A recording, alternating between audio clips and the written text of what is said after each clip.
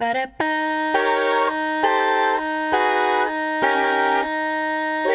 gagging.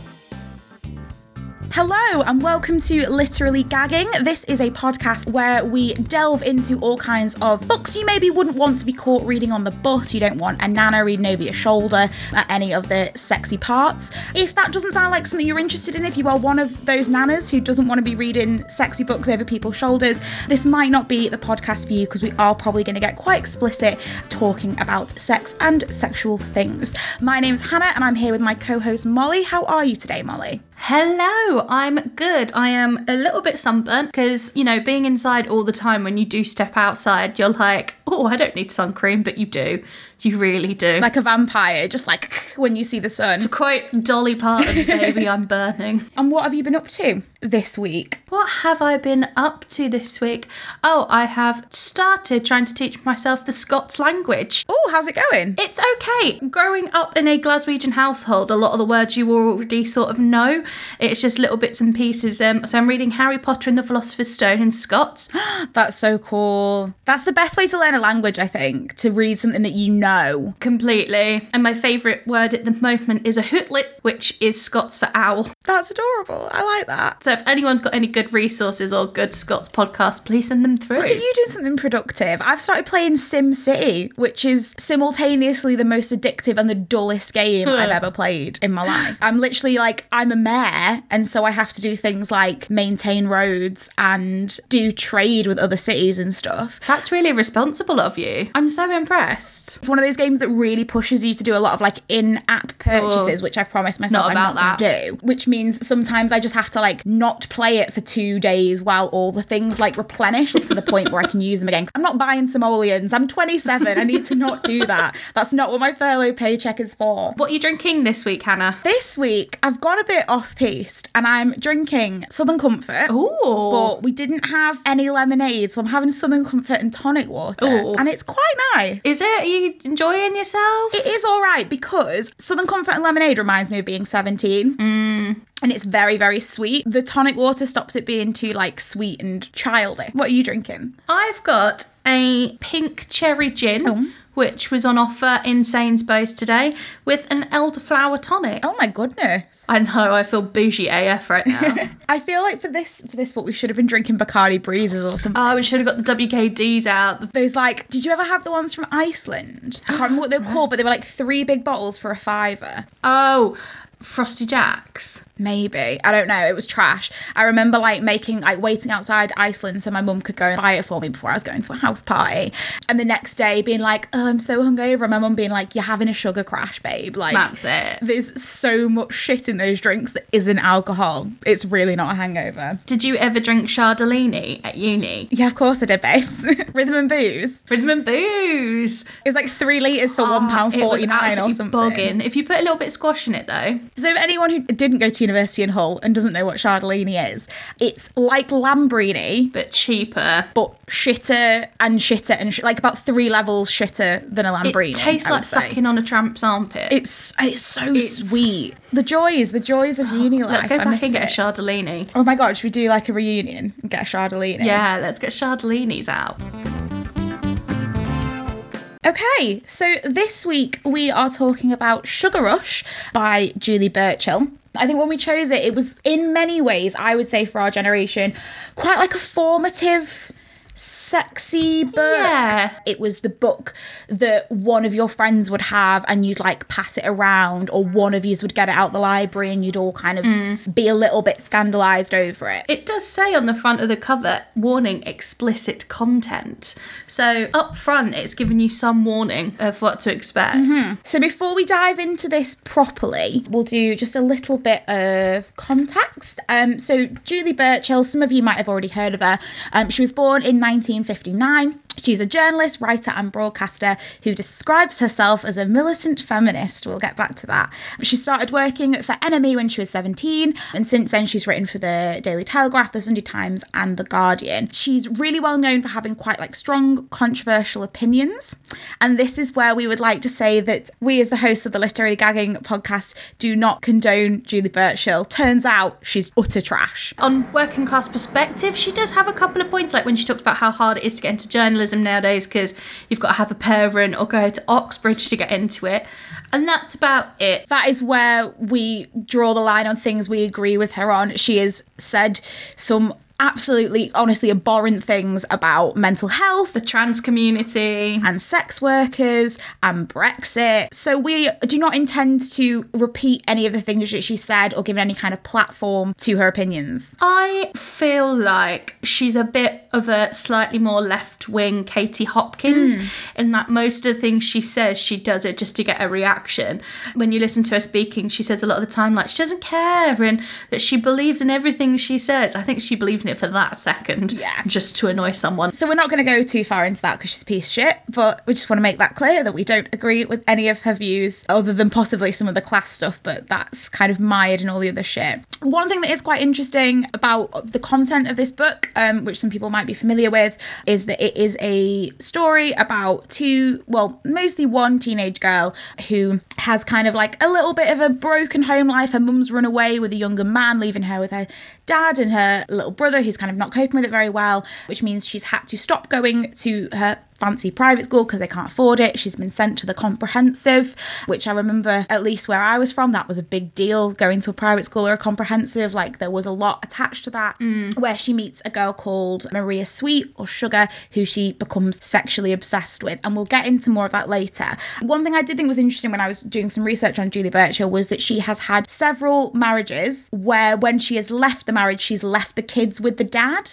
So maybe that's some of the inspiration for the mum in this. She has written kind of quite widely about her relationships with both men and women. She doesn't identify herself as anything really. Apart from Jewish. She's not Jewish, but she tried to convert, and I think she calls herself a philo-Semite, in that she's obsessed with all things Jewish, and she takes Hebrew lessons. On her desert island discs, the one she would take with her is the Israeli national anthem. Oh wow. So she's had relationships with both men and women, even though she specifically doesn't identify herself as like bisexual or anything. But she decided it was just kind of best to leave it, because turns out she's only attracted to women in their 20s, and now that she's in her 50s, she thought that was a little bit not on. So she just was like, I'm just going to stop that. So that's that. I don't know how I feel about that. Yeah, and she was in 2003, which is the year before this book came out. She was named one of the 100 worst Britons in a poll that was put together. Who was number one? I don't know. I'll find out now. Oh my god, yeah, who was the worst Briton in 2003? Tony Blair.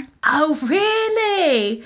Damn. Yeah. Oh, Mr. Blair. Very of a time. Wait, was that when the Iraq war? Like, let's not get into that. That's a different podcast. What did you think of this book, Moles? So I read this when I was younger, as I imagine most people did. And I thought, when I read it, when I was 15, 16, I thought it was much saucier than when I read it now as a 28-year-old woman. Maybe it's because of the TV show. I remember watching the TV show growing up and it being like it's a late night, my parents are asleep, I'll put it on very low on the TV in my room and make sure no one can hear me watching it, that sort of vibe. The TV show is much more graphic. It was racy. It also had a young Andrew Garfield as the sexy next door neighbour. Yes, a very young Andrew Garfield, looking like a little tiny baby and being very cute. I know, he's so full of spots. And very adamant that despite having two gay dads, that he's not gay. That's like his only character trait in the TV show. Is like, I'm not gay though. I remember this book being a big thing. I remember a combination of this book and the band Tattoo, where I learned about lesbianism. I think everyone learned about lesbianism from the band Tattoo. They're not even lesbians, that's the thing. Aren't they not? I'm pretty sure it's all a publicity stunt, yeah. It worked though. Yeah. All that snogging in school uniforms against a chain link fence, yes please. Very sexy. Because I think that's the thing that's really interesting about this book, is it was definitely like very, very racy at the time. And because I don't know if it's whether that we're adults now and we're more desensitized. I don't know whether teenagers today would find this sexy or if they would be like, this doesn't stand up, because lots of it really doesn't stand up to a modern reread. And it turns out a lot of the stuff that I remember from this, like the things I remember being sexy, were the TV show, not the book. Yeah, completely. And I think I've got them muddled up in my brain. I remember it was as well, I think one of the first times that I learned that you could masturbate with an electric toothbrush. And that's not in the book at all. That is the TV show. It's really not. And I thought that was in the book a lot more. Considering how much it's in the TV show, it's not mentioned. It's very present in the TV show. This past week, I've also been having a little rewatch of the TV show, which is a lot of fun. But most of the sex in the TV show is not even her. It's like the mum and the decorator doing it all the time. Yeah, it's not. I think maybe the second season they get into a bit more lesbian action. It is really interesting rereading this as an adult, because I think as well, especially as a teenager, I just assumed that all girls like sort of fancied their friends and sort of made their two girl sims woohoo and sort of loved watching those two girls in school uniforms snog up against a chain link fence. And I don't think it was until I was older that I realised like that's not a thing. I'm gonna say I never had those sort of thoughts myself. Well, there we go. That's the difference. That's the difference between you and me. This was one of the first times I was like, oh, that's like a thing that other people think, but it's not normal. Not that we would throw the word normal around, but like I just assumed that everyone sort of secretly did and that we just didn't talk about it. But apparently not. No, not really. No. So yeah, when we're talking about this and going through a lot of the commentary on this, I think we're probably going to end up delving into the TV show as well. I don't think we're going to be able to help it, whether it's how the book is different from it or how it's the same and how the two different things address it. So if we end up just talking about the TV show loads, I'm really sorry. It's all on 4OD if you've not gone and watched it. Do it. So it sort of starts off with Kim, the central character.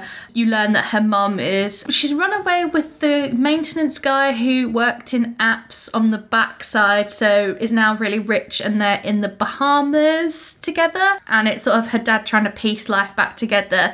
And it starts off with her at the private school and her and her best friend Saint. You get the picture of these girls are generally promiscuous. Oh, Saint's chucking it around everywhere, isn't she? Yeah, she's been doing it since she was 12 3/4, always with the same boy, and always using the pill and condoms. With a future that bright and a major aversion to abortions, you'd be phobic about pregnancy too, which is smart. I mean, for a 15-year-old, like, she's really got it locked down. She has. Particularly at the beginning. Does she ever, like, explicitly say that she fancies Saint? No. They have this very, like, tempestuous relationship, but I think that's, like, what a lot of teenage friendship is like. Yeah, and I think, especially because the private school's an all-girls school, and I went to an all-girls school. You did as well, didn't you, Hannah? Yeah, I did. So it's rough, man. It's wild. It's rough.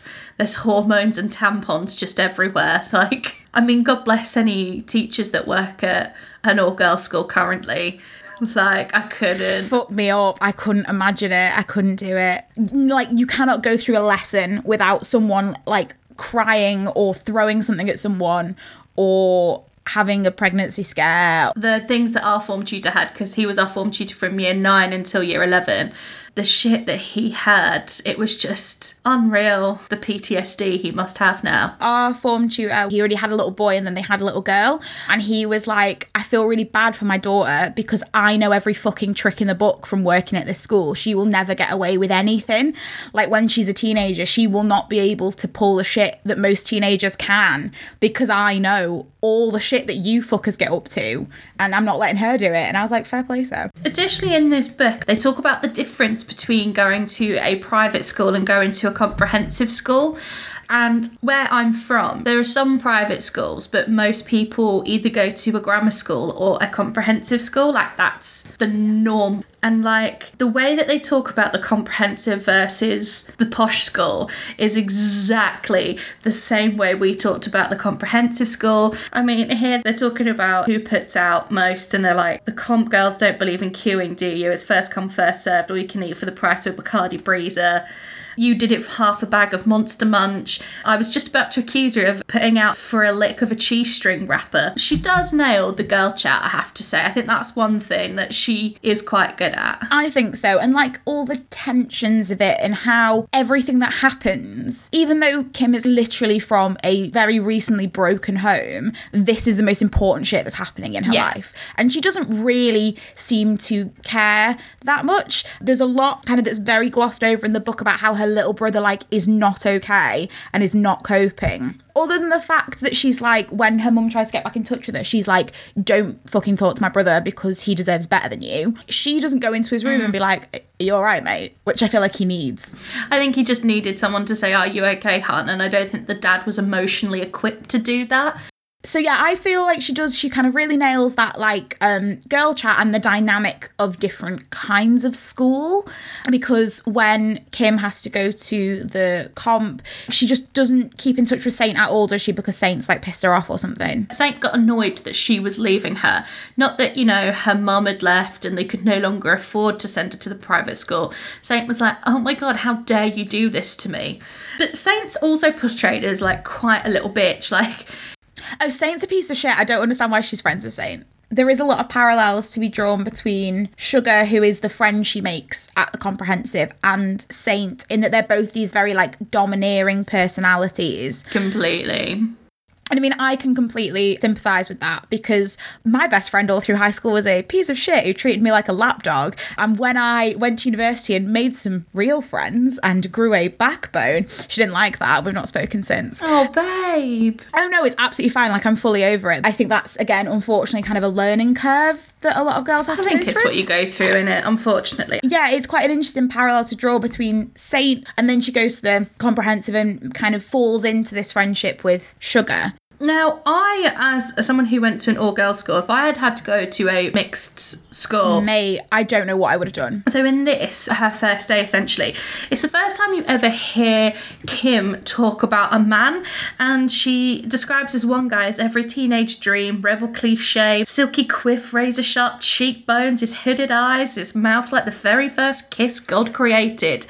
And then he comes up to her and he squeezes her nipple in twice succession and goes, meep, meep. And I know that this was written, in 2004, where we were just coming out of the not needing to wear bras phase, but as a 15-year-old girl in school, how is your nipple out? And also it's very specifically said that she's like little and curvy. She's got big tits. So she's got big tits, so why has she not got a bra on? Why are her nips out? Maybe we should do some experiments, see what kind of bras she might have been wearing. It was like the padded t-shirt bra, wasn't it? That's what I thought. It would be a padded t-shirt bra from Tammy Girl. They didn't really suit or flatter or fit anyone very well, but it was the classic teenage girl choice.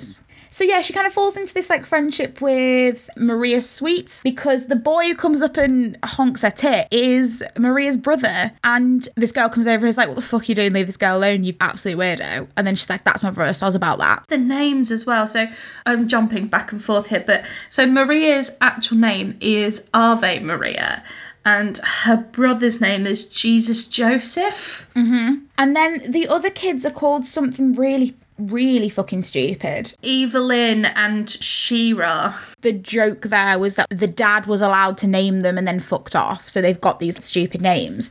But I think it's interesting thinking about Julie Burchill as the person that we know she is, because it's clearly a way of connoting to us that this family are a lot more working class than Kim's family, because they've all got these sort of like quite extravagant names, which I think can be a bit of a stereotype of working class families. I think naming is quite an interesting thing as well, because one of the little marks when Sugar and Kim have kind of cemented their friendship is that she calls her Kiz, and Kim kind of says that like, oh, I've never been Kiz before, and Kiz is someone that I want to be. Kiz was a tough girl, a worthy sidekick of Sugar Sweet, not the Kimmy of her doting dad or Kimbo the bimbo, because that was what her friend used to call was Kimbo, and Kiz is like a cool name. It's got 2 Z's in it. Of course it's cool. Anything with 2 Z's in is really cool. And back onto the class thing, when she goes into Sugar's house and like meets her mum and stuff, she makes a point of saying that it's her first council house, which is very exciting. It's cute. You'll remember your first. Mummy, take a picture. It's my first council house. I love the description of Sugar's bedroom though. Sugar's bedroom sounds absolutely amazing. It sounds like everything you ever wanted as not actually a teenager, but when you were like 12 and 13 and you thought that's what teenagers had. This is it. It's all full of lip gloss and posters on the wall, and that's what I call music CDs and little vodkas. One of the things that makes this, I think at least, really dated is the obsession with binge drinking. I feel like I read somewhere that apparently Gen Zers are drinking a lot less. Oh, really? I don't know whether they're doing drugs instead, but I'm pretty sure like... Yeah, maybe. Teenage binge drinking, I think, is on the fall, which is probably a good thing. They go to the gym a lot more as well. They're like more conscious about their health, whereas when I think we were teenagers, it was go out and drink in the park, then you'd be sick and go home. Yeah, you'd always have one friend whose parents sort of didn't really care or were away a lot, and you'd go to their house and you would have probably a different one friend who either had someone's fake ID, like a sister's ID, or just looked older. Oh my God, I had 2 IDs. I accidentally got 2 through when I was 18. So I had one that I kept for myself and one that people used. So like one of my friends used it until she turned 18. Then it got sent to another one of my friends and she used it till she turned 18. And then my sister used it and then one of her friends then used it, and like my face was just whited out. It was just eyes. So they'd all go to the bouncer and look down. And then they got to the bouncer, they'd look up with like giant eyes. The reason that they got caught out is because it was a tradition where I'm from. On the last day of your sixth form, you get dressed up in your old school uniform and you bar crawl into the town, and then you go Zens, and then you get fingered on the dance floor, and then you go home. It's a great time for everyone. And the girl who was using my ID, so the bouncer took it and was like, why are you 20 on the last day of your uniform on the last day of school? I think my ID is still at the Bull and Vic in Dartford, so if anyone's there and they have it, give us a shout. It's expired, but I'd like to know if it's still there. I'm a July baby, so I'd use my friend's ID, and I had her provisional license and she had her passport, but it meant that she'd go at the front because it's her ID, so she has to get in, and if I don't get in, that's my lookout and I'll be at the back of the queue. And we only got caught out when clubs in Liverpool started doing that thing where they scan it and it comes up on a screen, which is horrendous because the next 3 people in the queue get to see a picture and no one needs that. But we got away with it until I was 18, pretty much. But one of the things in this that I think is interesting, which is a whole episode of the TV show, is because they drink a lot, and Sugar particularly drinks a lot, to the point where she doesn't know if she's a virgin or not because she's never like done stuff with a lad when she's not been blackout drunk. So she doesn't know. Ooh, that's a yikes. She's just so uncertain in the fact that she might not have done it, but she'll sort of go along with any lad who comes along when she's drunk. You don't need to do that. People will love you for who you are. You don't need to give them sexual favours unless you want to. But it doesn't seem like she enjoys it all the time if she can't remember it. Yeah. The thing that Kim says about it is, I think I'm in love with a crazy girl who may or may not have slept with half the boys in East Brighton, but who is definitely well on the way to alcohol poisoning. And I don't know whether to encourage her drinking so I can possibly get off with her when she's off her face one night, or try to stop her because I'm like her friend. Which is... it's a hard dilemma. It's a really tough choice. Do I sort of like low-key date rape my friend? Do I look after her because I'm worried about her? And I think there's quite a lot in this which it makes for uncomfortable reading, but is quite interesting. This is mostly described as a book of like sexual fascination or sexual obsession, and that it doesn't shy away from the fact that Kim does think quite a lot of like, I would say, proper shady stuff. And like, she only makes out with her once drunk, but then Sugar starts it, so it's not... Yeah, that's another thing that I think was interesting about this book, and maybe my teenage years were just really deprived. There's a lot of like casual snogging in this, like Sugar will just kiss her like for the lols, and I'm like, that did not happen. Oh no, that happened. There'd be some fit boys over there. How'd you get them? You snog your pals. Girls snogging girls always gets the boys. See, the boys that I was friends with, hung out with, were in my immediate circle, were boys that I'd met at youth theatre. I think because they were like nice theatre boys, we were like mates. We didn't need to get off with each other to make them like us because we were friends with them. You had personality, they liked that. So that's quite a lot of our teenage shenanigans. Got very derailed. I think it's because this book doesn't actually have a lot of sex in it. Not as much as I remembered it being. I think it's just the fact that the book was even talking about sex. Like, there's one bit in it when they talk about it, and Sugar's trying to remember the lad who fingered her last week. His name was Dean Craddock. And she says to Kim, like, do you think I'm a slag?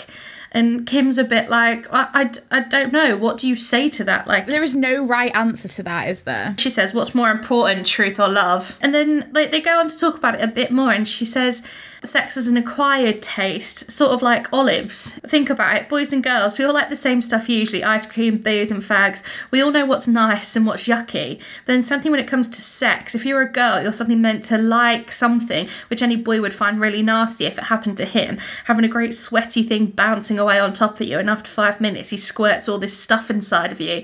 And it just sort of feels like, although she puts on this bravado of getting with everyone, maybe she's actually a little bit scared of having sex. Yeah, and maybe that's why she's so drunk all the time when she does it. I think it was especially one of the things for this book is the fact that it wasn't just talking about teenage sex, but it was talking about teenage lesbians, which now I think for teenagers today, it's crazy because it was, 10, 15 years ago. But the world is a completely different place in terms of like LGBT plus issues and the representation that there is. Like, looking back on this, I'm like, this book is really problematic in a lot of ways. But at the time, this was probably the only lesbian teenage book you could get. Glee didn't come out until 2010. We didn't know you could be a cheerleader and a lesbian. I mean, without Glee, how would we have known these things? Exactly. There is kind of various bits of discussion in this, which is sort of its time and also sort of, unfortunately, I fear it might still be the way. Like when Sugar sort of accuses Kim of being gay because she never talks about boys that she fancies. And she says, if you are, I'm not dissing you, you're pretty, so it's not creepy. They have a really insightful bit for the time about the word gay. So like when we were growing up, calling something gay as it is here just means like it's a bit lame, it's a bit uncool. If someone said something about their feelings, you'd be like, that's gay, innit? Or if someone admitted they liked a TV show that you shouldn't be watching, you'd be like, that's so gay. Yeah, and they make a really good point here in one of the things that Kim's kind of going through in her inner dialogue is how much she hates the way that word is used, because it just means anything we don't like, anything that's not cool. And as we're 15, that's about 90% of everything. So socks are gay, spots are gay, science is gay, but things being the way they are with my heart and stuff, I don't need my possible future sexual identity bandied about as a byword for everything that's rubbish. I think we tried to like burn it out of history when we did it. I mean, and I will fully put my hands up. I know for a fact I did it as a kid because it was just the word you used. Like, I would like to say now that I never used it to mean that, but I can't promise that because unfortunately everyone did. And I mean, I really hope that kids don't still do it. I feel like quite a lot of people I know didn't confidently and sort of openly come out until uni or later. And that is probably exactly the reason why. Whereas I feel like teenagers today are thankfully feeling safe and comfortable to come out a lot earlier. And it may well be because we've tried to eradicate that kind of prejudice from the language that we use. I'm skipping about here, but we were talking about teenage girls just snogging your friends. For me, when reading Sugar's character, it felt like that's her way of getting things is to snog Kim. So they go to this like... It's like the under 18s gig thing. The like anti-drugs gig. And everyone's actually on E. They talk about how they don't have any E's, and Sugar is like, well, you want some, here's how to get some, and just start snogging Kim. And like then everything keeps getting given to them. And then this band come on stage. They had one top 40 hit, which was really common back then. The song itself is called Are You Freaky? I feel like Julie Burchill might have had like a bit of fun writing this song because it's truly terrible. Julie Burchill used to work for the NME, the highest musical standard of the UK we had at one point, and Julie Burchill worked for it, and the best she could come up with is the following. Are you freaky? And are you freaking weekly? I'm gonna text ya cause I wanna sex ya. Hit on my celly cause I want your jelly. And then the line after it is Kim going, the most amazing feeling of depression engulfed me, which I think is really appropriate. We have all been to see your friendship band at one of these underage teenage things. The guy in the band sort of spots them in the audience and kind of calls them out and is like, oh, there's these two girls getting off. And Sugar really plays into it. I feel like it's quite a long way through the book, but I feel like it's really one of the first times that Kim is like, she has no regard for me and my genuine feelings whatsoever, which I think is really sad and is probably, again, like compulsory heterosexuality and the fact that like lesbianism specifically is so highly fetishized is like a massive problem. Well, that's what the guy says, isn't it? The band guy says, did you read my interview? Because that's where I said nothing turned me on like a bit of girl on girl action. It just feels like Sugar does lesbianism because it's part of the male fantasy, not because she actually likes Kim. It's all very performative performative, even though she'll still do stuff with her in private. Like they still, like, again, it's not explicit in the book, but they like fully hook up in private. But whenever Kim tries to be serious about them, like as a couple. Oh, Sugar's not a fan, but Sugar doesn't seem to be a fan of couples in general. No, that's it. I don't think that's necessarily a reflection on Kim necessarily. She's seen her like a mum and a dad, and they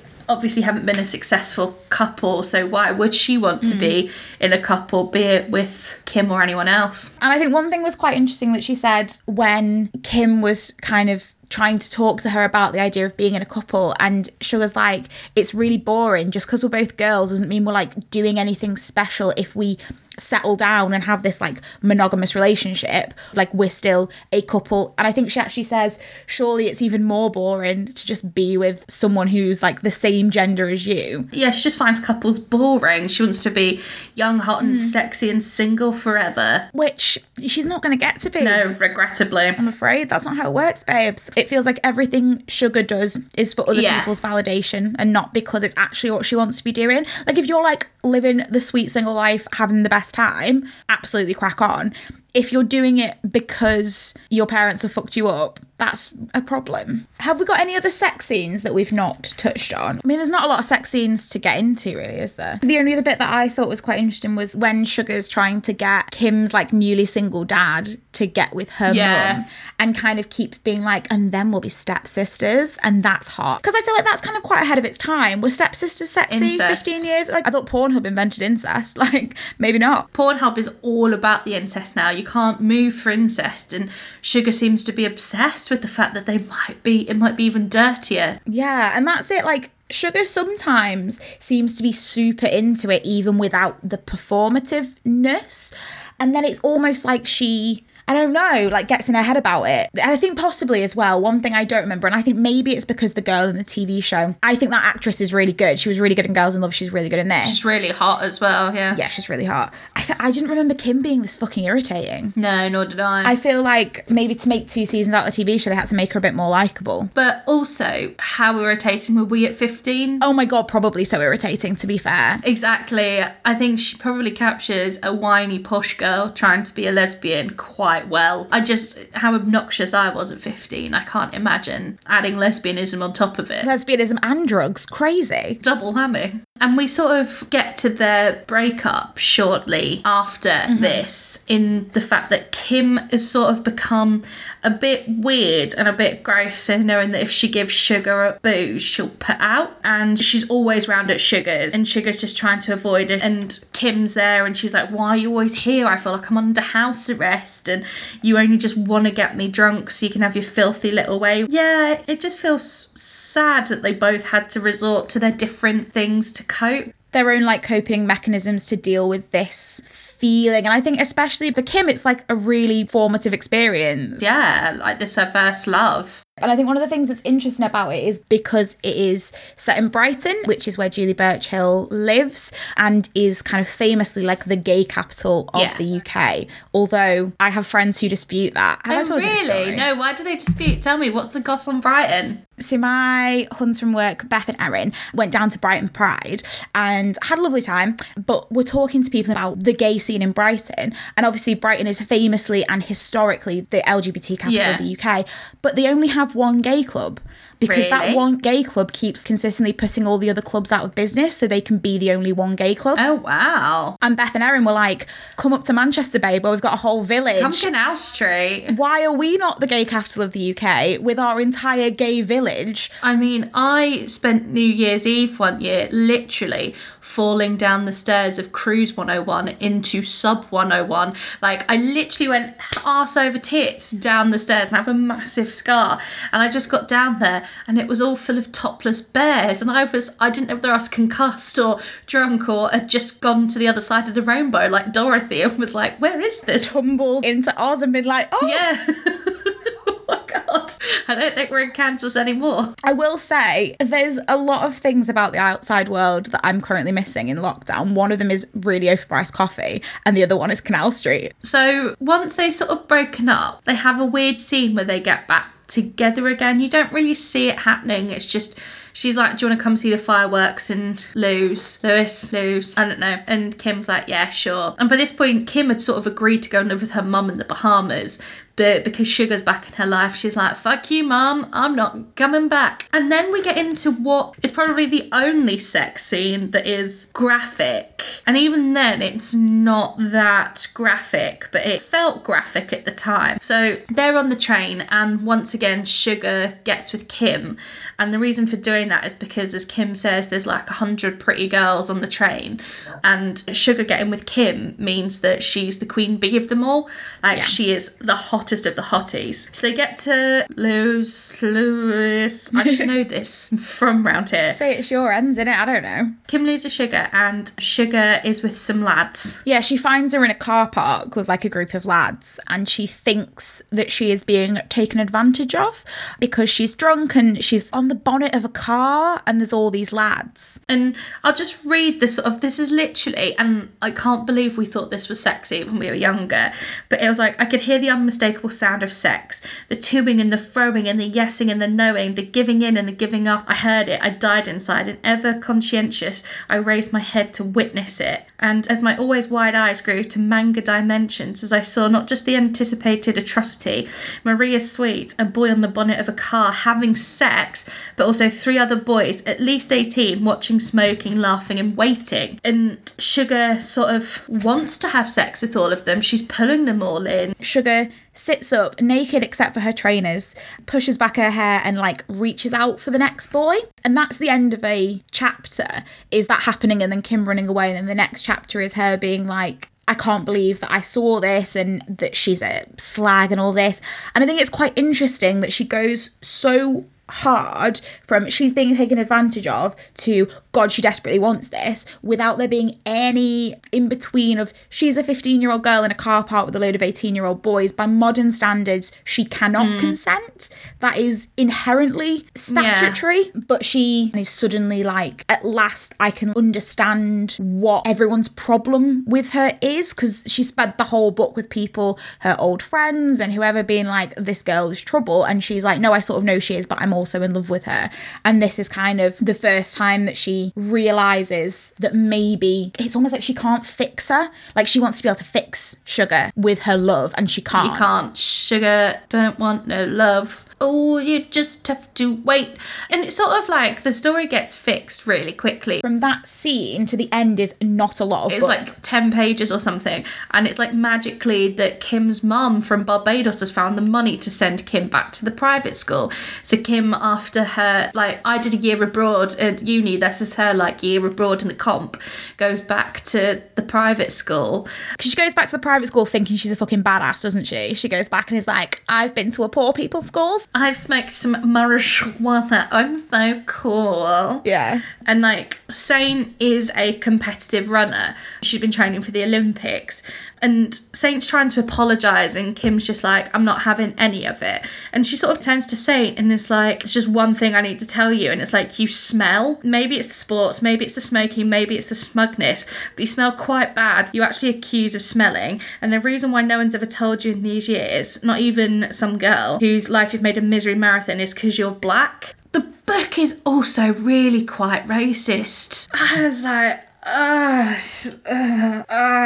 And there's a lot in it about her being like, she's not really black. She's black like Samantha Mumba, so she's pretty. What does that mean? They say that more than once. That's the specific reference that they use, and I don't know what it means. When we talk about how dated this is, Saint's boyfriend is described as looking like Craig David, and she's described as looking at Samantha Mumba. Such a specific reference to make. It's so strange. Maybe they thought Samantha Mumba and Craig David would span the test of time. So then they go and they smoke a joint. Oh, it's the thing where she has shit in her bag, doesn't she? And they go in and there's like, they're doing like a drugs awareness thing at school, and there's a police dog in the classroom. And I highlighted this, and I don't know how they name police dogs, but they call the dog PC Scooby Don't. I'm out. Like, I'm tapping out. I'm done. It's so on the nose. PC Scooby Don't. That's like calling him PC Drug Sniffer. Yeah, I feel like she ran out of creativity at the end. Like, she just ran out. one of the things that is like famously said about this book, which I can believe, for various reasons. Julie Burchill apparently wrote this in 10 afternoons, which, A, she's a journalist. Her job is turning around copy at a quick pace. I get that.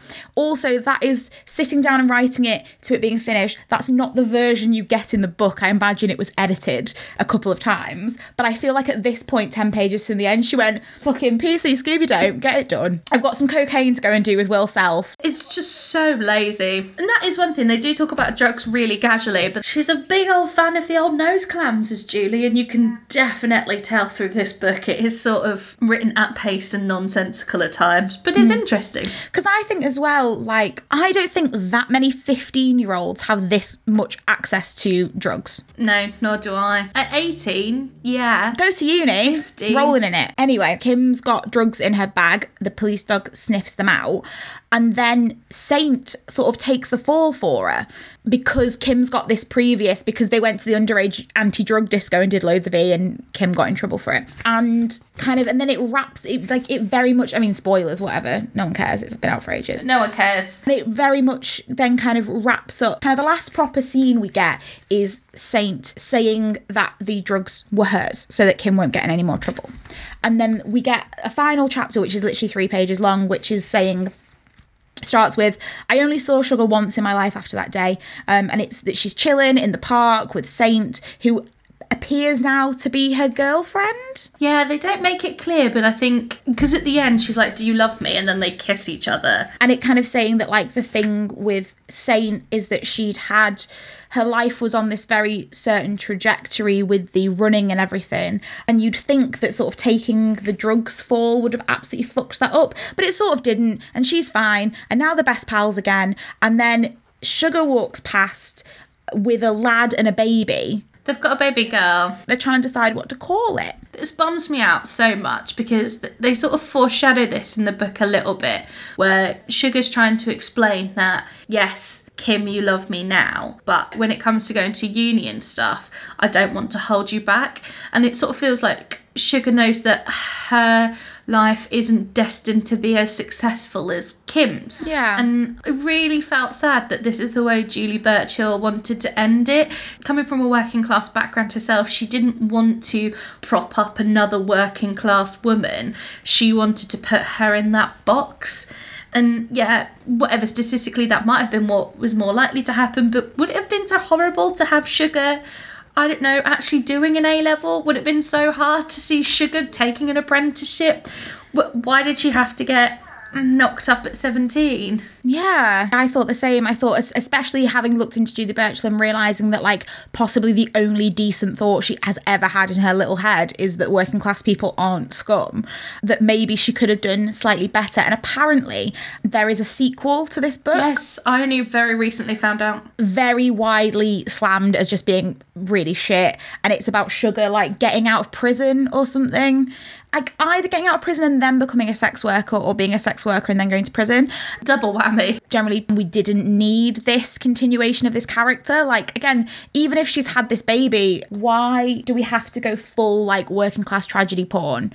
Why can't we just build up a character that, again, maybe more, because it's such an easy read as well. It took me like 2 days or something to read this book, 2 to 3 days. And for kids as well. And if you are one of those kids who comes from a background like Sugar's, and all you see is the fact that she's getting pregnant and now she's a sex worker, it's not very inspiring, is it? I feel like we should maybe bolster women up a bit more. And also, in terms of having written the sequel, kind of the point of this book is Kim's discovery of allowing herself to feel her own. It's a lesbian story, yeah. And I quite like that it isn't a tragic coming out story. Like, at no point does she have to sit down with her dad, and she doesn't get disowned. And even at the beginning, she seems to know what's up. She's like, yeah, I fancy this girl, and that's where we're at. It's not her going, oh, wait, I really fancy my best friend. Does that make me bum bum bum gay? She's like, I'm going. Yeah, it's about her going, I really fancy my best friend. How am I going to fuck her? Like, that is the story. Sugar's character, if we go,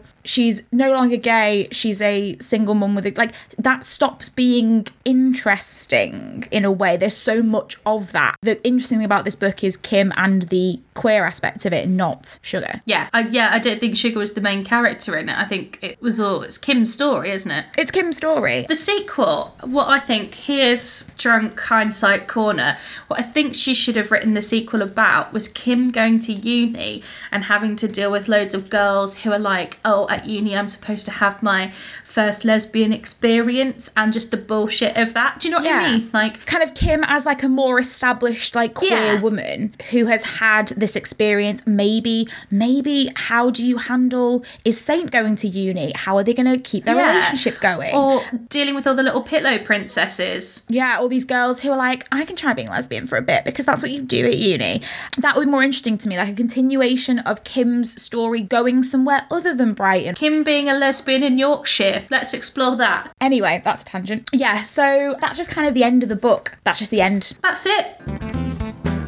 So, Hannah, I'm going to ask you the $1 million question. How wet did you get? Was it like the ocean? How wet did you get? Were you dry in the desert? How wet did you get? Did this book make you come? As an adult, no. Just no. What about 15-year-old Hannah? 15-year-old me was all over this shit. Kind of does a lot of fading to black on the actual sex scenes. You don't see it, but there is quite a lot of sex happening, even if you're not getting to see it. I will say as well, it feels wrong to rate this book in penises out of 10. I think we should rate it in vaginas. Vaginas. How many vaginas out of 10? I would say the book, honestly, maybe like 4, because there's so much wrong. I think I would give it like 1 vagina out of 10 because it didn't Just make me wet at just all. Kim's vagina. Just Kim's vagina. The fact that we're rating it on how sexy is this book, I wouldn't call it that sexy. I think maybe I'm scoring it for nostalgia. Like at the time, this would have been like a big sexy deal, but as an adult, not particularly. I'm going to give it like a 3. Like a 3 vaginas. A solid 3 vaginas. Yeah, I'd still want to stick by my 1. TV show, mint. Go and watch that. TV show is much better. And I think that's a lot of the consensus on what most people feel. Like some producer read it and was like, I know what will make this better, sex. And then just put loads of sex in it. But they made the adults have sex so you don't feel weird. Yeah, it's not just a programme about 2 teenage girls getting at it. And it was Channel 4 as well. That was back when Channel 4 was like proper envelope pushing. When it did like late night, it was Eurotrash sort of time. And like just an apology to the listener who came in mostly on the sex scenes, because obviously we did Vox last week, which is very sexy. We remembered it as sexier than we did, and we did it purely for nostalgia. My memories of this were very sexy. I now realise that was most of the TV show, so a polls for that. But you don't have to take our word for it. We did some research for you. We went and we got some other people's opinions. Hannah, what did the good people of Goodreads think? The good people on Goodreads did not think this book was good. Oh, really? Quite a lot of people reading it going, I heard this was a book about lesbianism and I've kind of come away a bit disappointed, which I think is fair. In terms of, as we said, 2004, lesbian representation in teen fiction, this was all you had. Nowadays, there are much, much better LGBT teen fiction available, and like, hallelujah for that. But a lady called Joanne gave it 3 stars, gave it quite a nuanced review, which I appreciate. It's quite long, so I'm not going to read the whole thing. I'm really glad that I never really saw the TV programme before I read it, because from what I know of the programme, quite a lot of it is different, and quite a lot of it might not seem like massive changes, but are quite integral to the plot. For example, in the book, her mum Stella has fully left and then comes back, and that's the thing, whereas in the TV show, part of the plot is her mum having an affair and the split. She said that one thing she was a bit disappointed by was that the only thing that makes this lesbian fiction is that the 2 girls happen to be 2 girls, and that Sugar, she argues, could have been a boy and nothing integral in the story would have been particularly different. I don't know if I 100% agree with that, because even though there's no like coming out to parents or whatever, I do think there's quite a lot of like casual homophobia. But she does say, and again I think we've mentioned this, the front cover warns that it contains explicit content, but I don't really know what was explicit about it. There isn't a great deal of detail, and maybe it's kind of the drug use which is classed as explicit, but because it's about lesbians it gets pigeonholed as a sex book. Overall, an okay book. That's what she says. And that was probably, I think, the fairest review that I could find. Because there are some people who read it and gave it 5 stars going, I was trying to imagine what it would have been like reading this as a teenager. Like, this book would have meant a lot to me had I read it at 15. But for me at least, I think the amount of problematic stuff in it is worth mentioning in a review. Yeah. So I found 2 reviews and I've only just read the end of one of them, which I'm trash. Just saw the first thing, so I was like, this will be fine. So the first one I'll read is from 2005 and it's just from Amazon customer. And it says, great book for teens. The book was so great. As a teen in Kim's position, I can sympathise and empathise with her all the way. It's an emotional, laugh out loud book that should be read by every teen everywhere. Great book. And I get that maybe most teenagers should read something of this ilk about sexuality. Maybe not this book. So the second review I found was also in 2005, and this person hasn't read the book. I love Amazon. They've just bought it and have only watched the TV show. Great. So the title of it is 5 stars bisexuality. This book is basically used to help teenagers see the effect of crushes and other teenage phases. Kim sees herself as a lesbian straight away. It could be that she's just bi-curious or bisexual, but she jumps straight into the conclusion that she's lesbian. I mean, you tell her what her sexuality is, boo. Don't ask her. It's fine. I'm not reading the book yet, but I'm watching the TV series, and that is amazing, and all my friends are the same about it. I will be getting the book at the weekend, and we'll review it properly, but from the series, I see this as a top seller. Amazing novel. They've not even bought it. I'm going to buy it at the weekend. Amazon customer, you cannot be this trash person leaving reviews. Not even things you've not read, things you have yet to buy. You've not even bought it. Why are you commenting on someone's sexuality that A is fictional?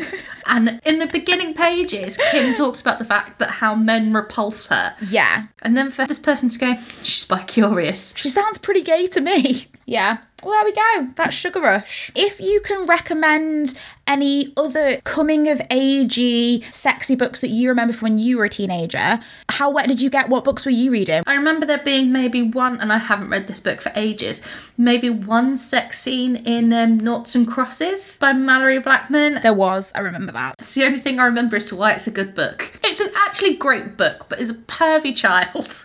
That's all I remember. I'm going to try and have a think. I'm going to see what else I was reading as a teenager. I went through a phase, me and my best friend went through a phase of getting like proper Mills and Boon books out of the library. Oh, really? But I don't remember anything about any of them. I think we were like 13 or 14, but because it's so nerdy, because we were like very avid library users and the librarians knew us, we were allowed to get adult books out on our children's tickets, and so we used it to get out sexy Mills and Boon books at the age of 13. So next week, we're really jumping gears next week, and we've gone from this quaint little lovely lesbian teenage love story to a book called The Claiming of Sleeping Beauty by Anne Rice, writing as some pseudonym or one other. If you've read it, please drop us an email. Please let us know your thoughts and feelings and opinions. If you haven't read it, strap yourself in for a difficult read. Please follow us on all the socials. We are at Literally Gagging Pod on Instagram and Facebook, and on Twitter we are at LitGagPod, because we're saving you the characters to complain at us. We're doing you a favour here. And remember to follow us wherever you listen to us, if you're on Stitcher, if you're on Spotify, if you're on iTunes, and rate and review, because that's the best way to help us keep this going. We need something to live for during this quarantine. We do. And I'm really enjoying doing this, so I hope people are enjoying listening to it. I don't really care. We're just going to keep doing it, to be honest. We're going to be like every white man. Just shouting into the void. That's what everyone else is doing. So, stay safe, everyone. Stay clean. Wash your hands. Read smart. We might as well. Keep it dirty, bitches. Keep it dirty. Keep everything dirty but your hands. Wash your hands. All right. Bye, babe. Bye. A big thank you to Bobby Bates for doing all of our artwork and our logo and everything, to Bethany Southworth for our jingle, and the other incidental music is from Kevin McLeod of Incompetech, the king of royalty-free jams and saviour of media studies students the world over.